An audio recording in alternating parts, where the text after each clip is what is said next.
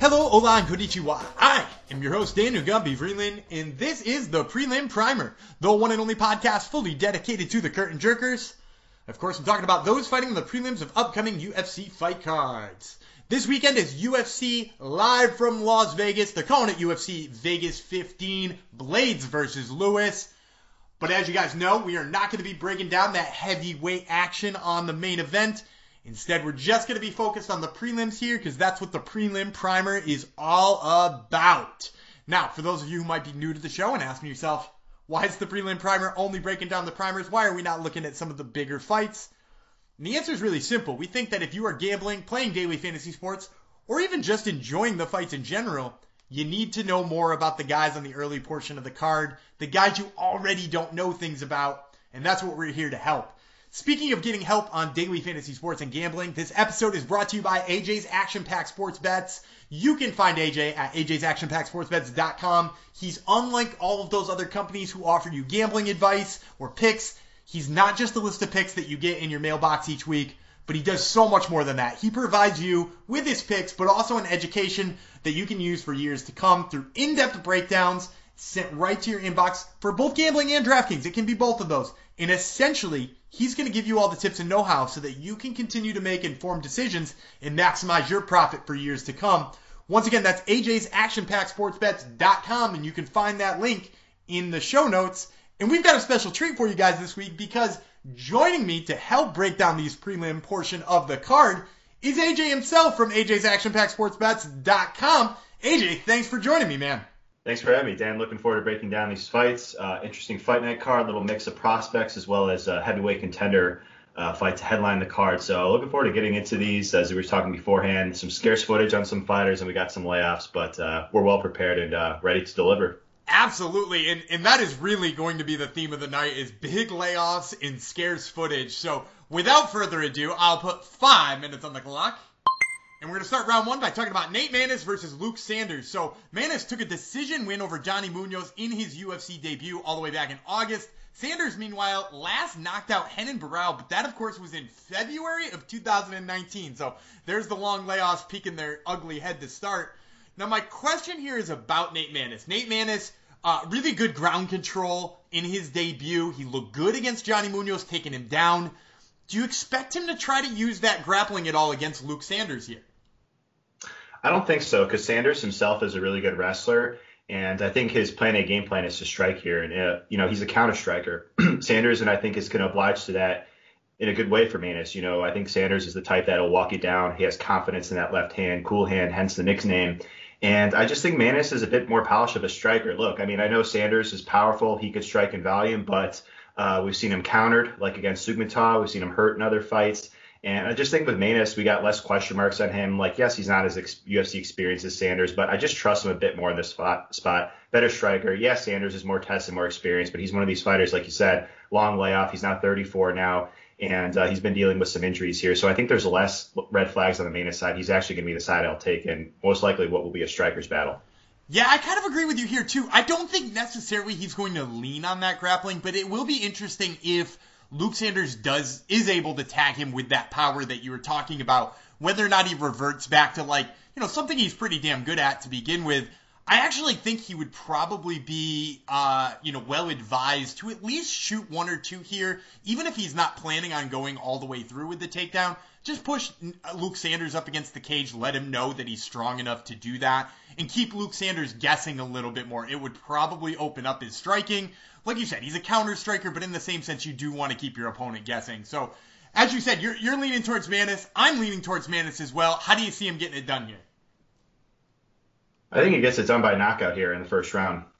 Awesome. That's a little bit early for me. I'm going to say I think he probably gets a stoppage here too, but I'm going to go late after he's sort of, done the feeling out process against Sanders, after he's gotten him to a position where, Sanders is a little bit more desperate. I think he tags him then. And that brings us to our second fight, which is Bill Algeo versus Spike Carlyle. Algeo took a short notice loss in his debut back in August to Ricardo Lamas, former title challenger. Carlyle, meanwhile, knocked out Alon Cruz in his February debut, but followed that up with a May loss to Billy Quarantillo. So my question here is that Carlyle obviously has the hands to put lots of people away. He's got dynamite in that right hand, But Algeo showed us just how crazy tough he is. Are you expecting him to take a lot of those big shots at Carlisle here? I think he can. Yeah, definitely. Both guys are really tough and durable, as you said. Carlisle, we've seen it. He's got that big power in his hands, but I actually think the striking will more often than not favor Algeo here due to his length. I think he's more varied and just overall more effective striker. Carlisle, I think, would actually be better served here to grapple. We saw in his last fight against Billy Q, like he said, very physically strong in those grappling exchanges. And Billy Q is a very good grappler himself, very strong in the scrambles with Spike. And look, I mean, he slowed down in that fight, but the guy is so tough and resilient. You wouldn't think, based off how he was moving and how strong he was in those exchanges, that he was as tired as say maybe he looked in terms of like his facial expression.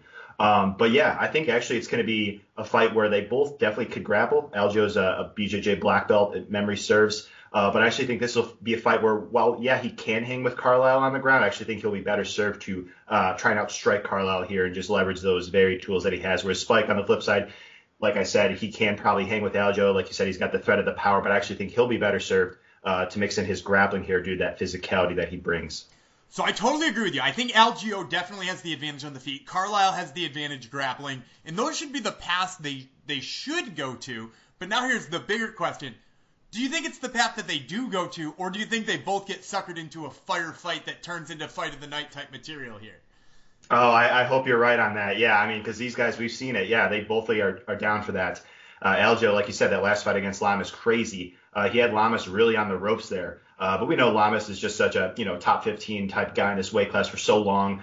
So yeah, there's definitely more potential here with Carlisle being not as UFC experienced. Maybe he wants to engage more so in that firefight, whereas Lamas was more willing to take it to the ground, not really mess around with too much on the feet against Algeo, the young guy who definitely had more to gain there. So I could definitely see where you're coming from. It could be a firefight, like you said, because Carlisle's got to be feeling good about his stand-up, as does Algeo, despite coming off a tough loss here. Absolutely, and we are unfortunately at the end of round one, so I got to ask for your prediction. Who you got in this one, and how do you got him? I got Carlisle here by decision. All right, and I think I'm going to go Algeo by decision. I'm going to differ with you on this one. I'm just excited to see how he follows up that fight with Ricardo Lamas, because he definitely bought a lot of stock in my eyes after that fight. And that's going to do it for the end of round one. We're going to take a quick break, and we'll be right back with round number two.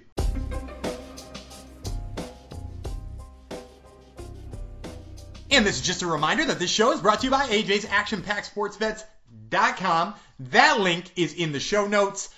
You're listening to AJ right now, so you know that he's a knowledgeable guy, but he's not just sending you his picks every single week. Instead, he's giving you audio breakdown every single week of all of the fights so that you know the pros and cons of betting each side and other things like who's going to be owned a bunch in DraftKings and who isn't. And it doesn't stop there. Not only is the audio content coming to you, but also you can get some written content from him. I highly suggest checking out all of his options at AJ's ActionPackSportsBets.com.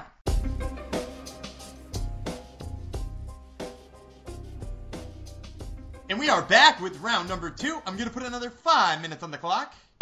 And we're going to start this round by talking about Martin Day versus Anderson Dos Santos. Day, another guy with a big layoff. He's been out a year and a half. Actually, he was out a year and a half, and then he returned and got knocked out by Davey Grant. That was back in July. So another decent layoff after that. So he's only fought one time in the last 2 years. Anderson Dos Santos, meanwhile, he's been away for a year and a half. He lost a fun decision back to against Andre Ewell all that time ago. But again, we haven't seen him for that amount of time. So looking back at tape, it looks like Martin Day has probably got the power advantage here. But Anderson Dos Santos brings a lot of volume and pressure. Do you think that Day gets sucked into that type of fight where they're throwing a lot of punches and gets tired out? Or do you think he can stick to his guns and just throw the meaningful shots and the big counters here? If he engages in the firefight with Dos Santos, I think either guy is capable of knocking out the other. I do think Day's the better striker here, and he should want to play that point fighting range game because he's just got the more varied tools. He's just much more polished of a striker. Dos Santos is doesn't really vary his attack all that much, but he does crack, like you said. And the concern I have with Day is while I do favor him on the feet, I'm really concerned about the Davey Grant fight, like you said. Davey Grant, talented guy, very tested, not really known as a power puncher. That was Davey Grant's actually not only his first knockout in the UFC, but first knockdown. And that was just a few months ago, like you said. So it was probably enough time to recover, but then you couple that with he's been stopped another time on the regional scene has day. And then you want to go back to the UFC debut. He was knocked down there as well. So while I favor him on the feet, I think that if it is a firefight, like you say, Dos Santos can maybe land something big. But nonetheless, I favor Day there. I think Dos Santos' better chance to win the fight will be to take it to the ground. He is a Brazilian Jiu-Jitsu black belt. Not bad on the ground by any means, but I think that will be Dos Santos will more than likely need to get this fight to the ground. We have seen Day taken down. We have seen him get his back taken. I think that'll be Dos Santos' more clear path to victory, though I do think that he has a puncher's chance on the feet as that firefight maybe it comes to fruition. Yeah, I think you're definitely right on that one. I'm a little concerned about the chin because, like you said, Davey Grant, not a guy who knocks people out, hardly ever. And in addition to that, not a ton of time off. He's been knocked out in the regional circuit. I just think the first point you made, that if he fights a point fight here, I think he wins this easily. I think he wins a decision pretty easily. It just matters how good he is at sticking to those guns and not, engaging Anderson in his type of fight. So my official pick, I'm going to take Day. I'm going to take him by decision. How do you like him winning this one? I'm going to take Day actually by knockout here. Even though Dos Santos is really tough, he has been stopped a few times via strikes, and we actually did see him rock there by Ewell. His legs stiffened up a few times. So I actually think that Day is more than capable of getting this thing done by stoppage here. All right, and that brings us to our next one, which is another weird one. Ashley Evans-Smith versus Norma Dumont. Ashley Evans-Smith hasn't fought in nearly 2 years, which was a loss to Andrea Lee back in February of 2019. Her last win came against Bec Rawlings in April of 2018, so we're talking about almost 3 years since the last time she won. Norma Dumont, meanwhile, got knocked out by Megan Anderson in her debut up at featherweight. Of course, she's coming to bantamweight for this fight. Ashley Evans-Smith going up to bantamweight for this fight, which is a weird kind of dynamic, right? Like, we've got Dumont, who looked like a sizable featherweight, coming down a weight class. Ashley Evans-Smith, who was kind of like the bully of flyweight, now coming up. How do you see size playing into this fight? I don't know if it'll be too compelling, honestly. I think they're both roughly around the same size. Evans-Smith potentially a little bit more physical, but the difference maker here, I think it'll play a role in the grappling, is what we're trying to get to here. Because like Evans-Smith, she's got that wrestling background, but we have seen she can be submitted, not just from being in bottom position, but from guard. That will be Dumont was the woman that we were referring to. Very scarce footage of her, but what we do know is she is very good in the jiu-jitsu realm. And like we said, we have seen Smith submitted by Maras, who, if we want to talk about physicality, Smith actually had that physicality edge there. So that's the concern that I have with Evans-Smith, because she could be the better fighter here, better striker. She's obviously more experienced, but Dumont can maybe submit her from guard. Even if Evans-Smith gets, strong top control time, which she really hasn't shown to do. In a lot of her recent fights, like against Bec Rawlings, I noticed that she struggles to control the opposition on the ground if she even takes them down, rather. So I think the physicality, it's something to take in consideration. I don't think it'll be the end all be all. I think that she'll need to be defensively responsible. That'll be the key thing for Evans-Smith, should she end up in top position, to kind of avoid a submission attempt from Dumont's guard. Yeah, and I think it's worth noting, too, while you're right, the sizes are definitely the same. I think just the more of what I'm thinking of in terms of strength advantage here is the fact that Dumont is somebody who fills out 145 fairly easily, whereas Evans-Smith is somebody who didn't look, all that depleted at 25. He looked like she made 25 pretty easy all those years ago. Now, obviously, her body may have changed in 2 years since we've seen her. The other thing I'm interested in is Dumont, you're right, could definitely sub her off her back. I'm interested, too, if she could sub her off the top, because she did take Megan Anderson down, who's, maybe not the greatest wrestler in the whole world, but she is an 145-pounder, and she is pretty damn good, when she is in there. So I'm interested to see if she gets top game, too. But regardless, we are at the end of this round, so I got to ask you, who you got in this one, and how do you got him? I got Evans-Smith here by decision. All right, and I'm going to take Dumont. I actually think she gets that submission you were talking about, either off the bottom or, like I said, maybe she gets a little top game. And that's going to do it for the end of our second round. We're going to take a quick break, and we'll be right back with round number 3. All right, guys, I've gushed enough for you about how much I like AJ. We're talking right now on the prelims. You can hear how knowledgeable he is. But I want to tell you something on behalf of somebody who subscribes to AJ's ActionPackSportsBets.com. This comes from subscriber George, who says, I've been following AJ for several months and he's ultra impressive, but honestly his winning selections and return on investment are not even the main reasons I follow along. His breakdowns and understandings of those matchups are what impressed me the most, because it can be hard to separate out your emotions and favorite fighters in this crazy fight game. but AJ seems to be able to objectively break down each fight with pinpoint accuracy and not let emotions get in the way. He comes highly recommended in my book, and we couldn't agree more with George, and we think that you will too if you check him out at AJ'sActionPackSportsBets.com.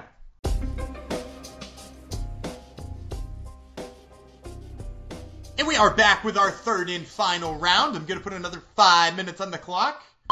And we're going to start this round by talking about Malcolm Gordon versus Sue Mudaerji. Malcolm Gordon lost his UFC debut to Ali Albazi by triangle back in July. Mudaerji, meanwhile, lost his UFC debut to Luis Smolka. He rebounded by beating Andre Sukumta. Of course, that was a year ago last August, so another big layoff here. So the question is kind of Malcolm Gordon on the regional scene was a pretty good grappler, and that's kind of what people were talking about with him coming in. Obviously, he loses by triangle in his debut. Doesn't look all that good. Are you lower on his grappling after watching that? And as a result, are you lower on just what Malcolm Gordon's ceiling is?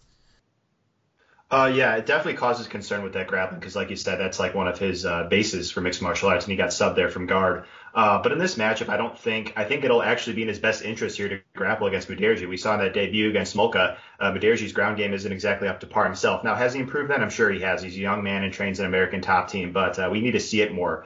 And that's a concern because Smolka's a guy who, he has had his fair share of success on the ground, but he's not exactly a dominant grappler. So I actually think that'll be Gordon's clear path to victory here. Take Mudaerji down, try and take his back. And we saw Smolka not just dominate him in round one, but also round two. And we've seen Mudaerji submitted prior to that. All of his losses came by submission. So I actually think that Gordon, that'll be try to impose that sort of game plan. Whereas on the Mudaerji side, I just think he's a much better striker here.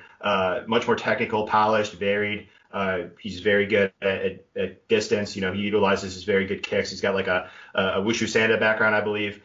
So it's a true striker versus grappler matchup. It's tough to trust Mudaerji as a big favorite because he's got that clear weakness in his ground game. But he's going to be the side I think we'll take here, hoping that his ground game is good enough to kind of stop any threat from Gordon there.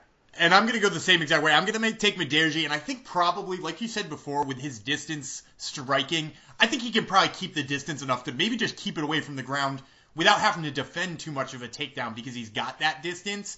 And yeah, if you're gambling on this one, guys, the odds here on Mudaerji are way too high for me to be really excited about him. I think I saw him betting off in the negative 300 to negative 400 range earlier today. So I'm staying away from Mudaerji at numbers like that. But if I'm picking him to win this one by decision. How do you got him winning it? I got him winning via stoppage in the third round.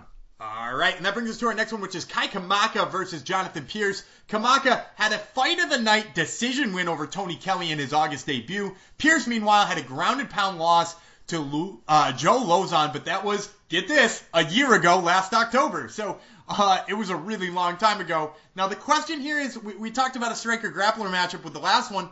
This feels a lot like that again. Pearce kind of being a more polished grappler. Kamaka, he's got all of the hands here. What does Pearce have to do to bring this fight to Kamaka and take it into his world? I actually think Pearce needs to leverage his physicality here. I mean, he's the guy that's not taking this fight on short notice. He's actually a bit bigger than Kamaka in terms of heights. A gentleman who has fought at lightweight, whereas we've seen Kamaka in that debut, like you said, at featherweight here. And he's the more prepared guy. Even though I think that Kamaka is the better talent overall, that will be what Pearce needs to impose. Look, I mean, he's aggressive on the feet. He throws in high combination, high volume, and Kamaka is hittable. We saw that in that debut against Kelly, even on the regional scene, in LFA. So Pearce, he's got power. He throws in high volume. He's aggressive. That will be neat. If the brawl scenario happens, he'll need to leverage those tools in open space or clinch up with Kamaka to win rounds that way. On the flip side here, we've got Kamaka, who I just think is a bit more polished on the feet. Pearce is just very easy to be countered. We even saw him hurt in that debut against Joe Lauzon prior to the fight being brought to the ground. Just throws a lot of naked low kicks, just doesn't move his head off the center line. So while I don't think Kamaka's defense is great on the feet, I actually think that Pearce is more defensively liable of the two. But if we're talking about path to victory, how Pearce can win, it's through that leveraging that physicality and how he'll do that in the clinch, in the pocket, leverage that power, and maybe even try and hurt Kamaka with something because Kamaka doesn't have good pocket defense himself.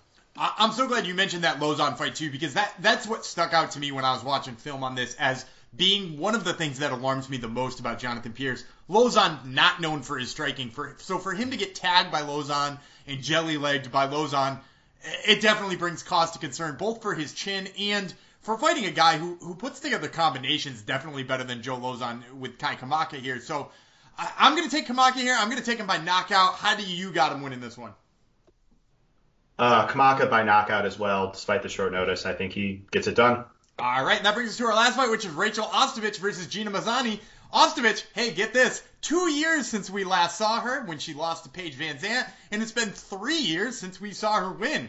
Mazany, meanwhile, returned to the UFC in June after being released. She got knocked out by Julia Avila in just 22 seconds, but she's back in the UFC now, and she's going down to 125 pounds now to meet Rachel Ostovich at flyweight. So I guess here's the question. She definitely got out-muscled by Avila, and even in some of her previous bantamweight fights, got out-muscled there too.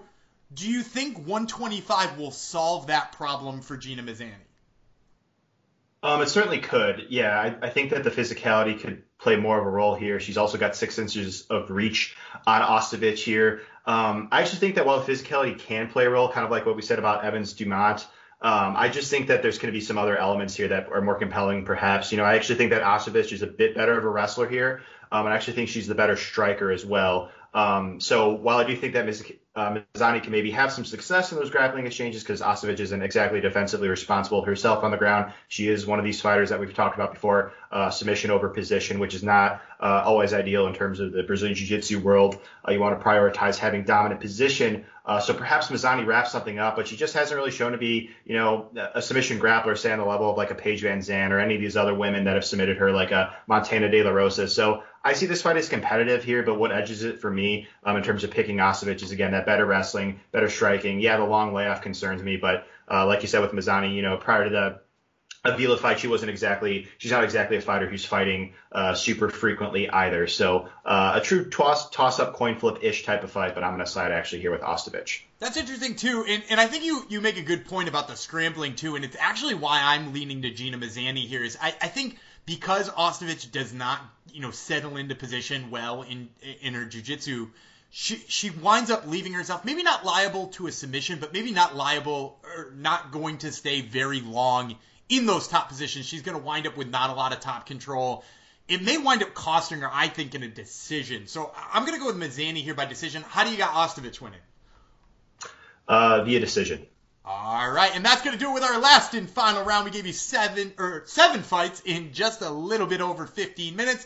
We hope you guys enjoyed. Once again, you can follow AJ at AJ MMA Betting on Twitter, and of course, check out his website at AJ'sActionPackSportsBets.com, and you can of course find that link in the show notes. AJ, thank you so much for joining me, man. Appreciate it, Dan. Let's do this again sometime soon.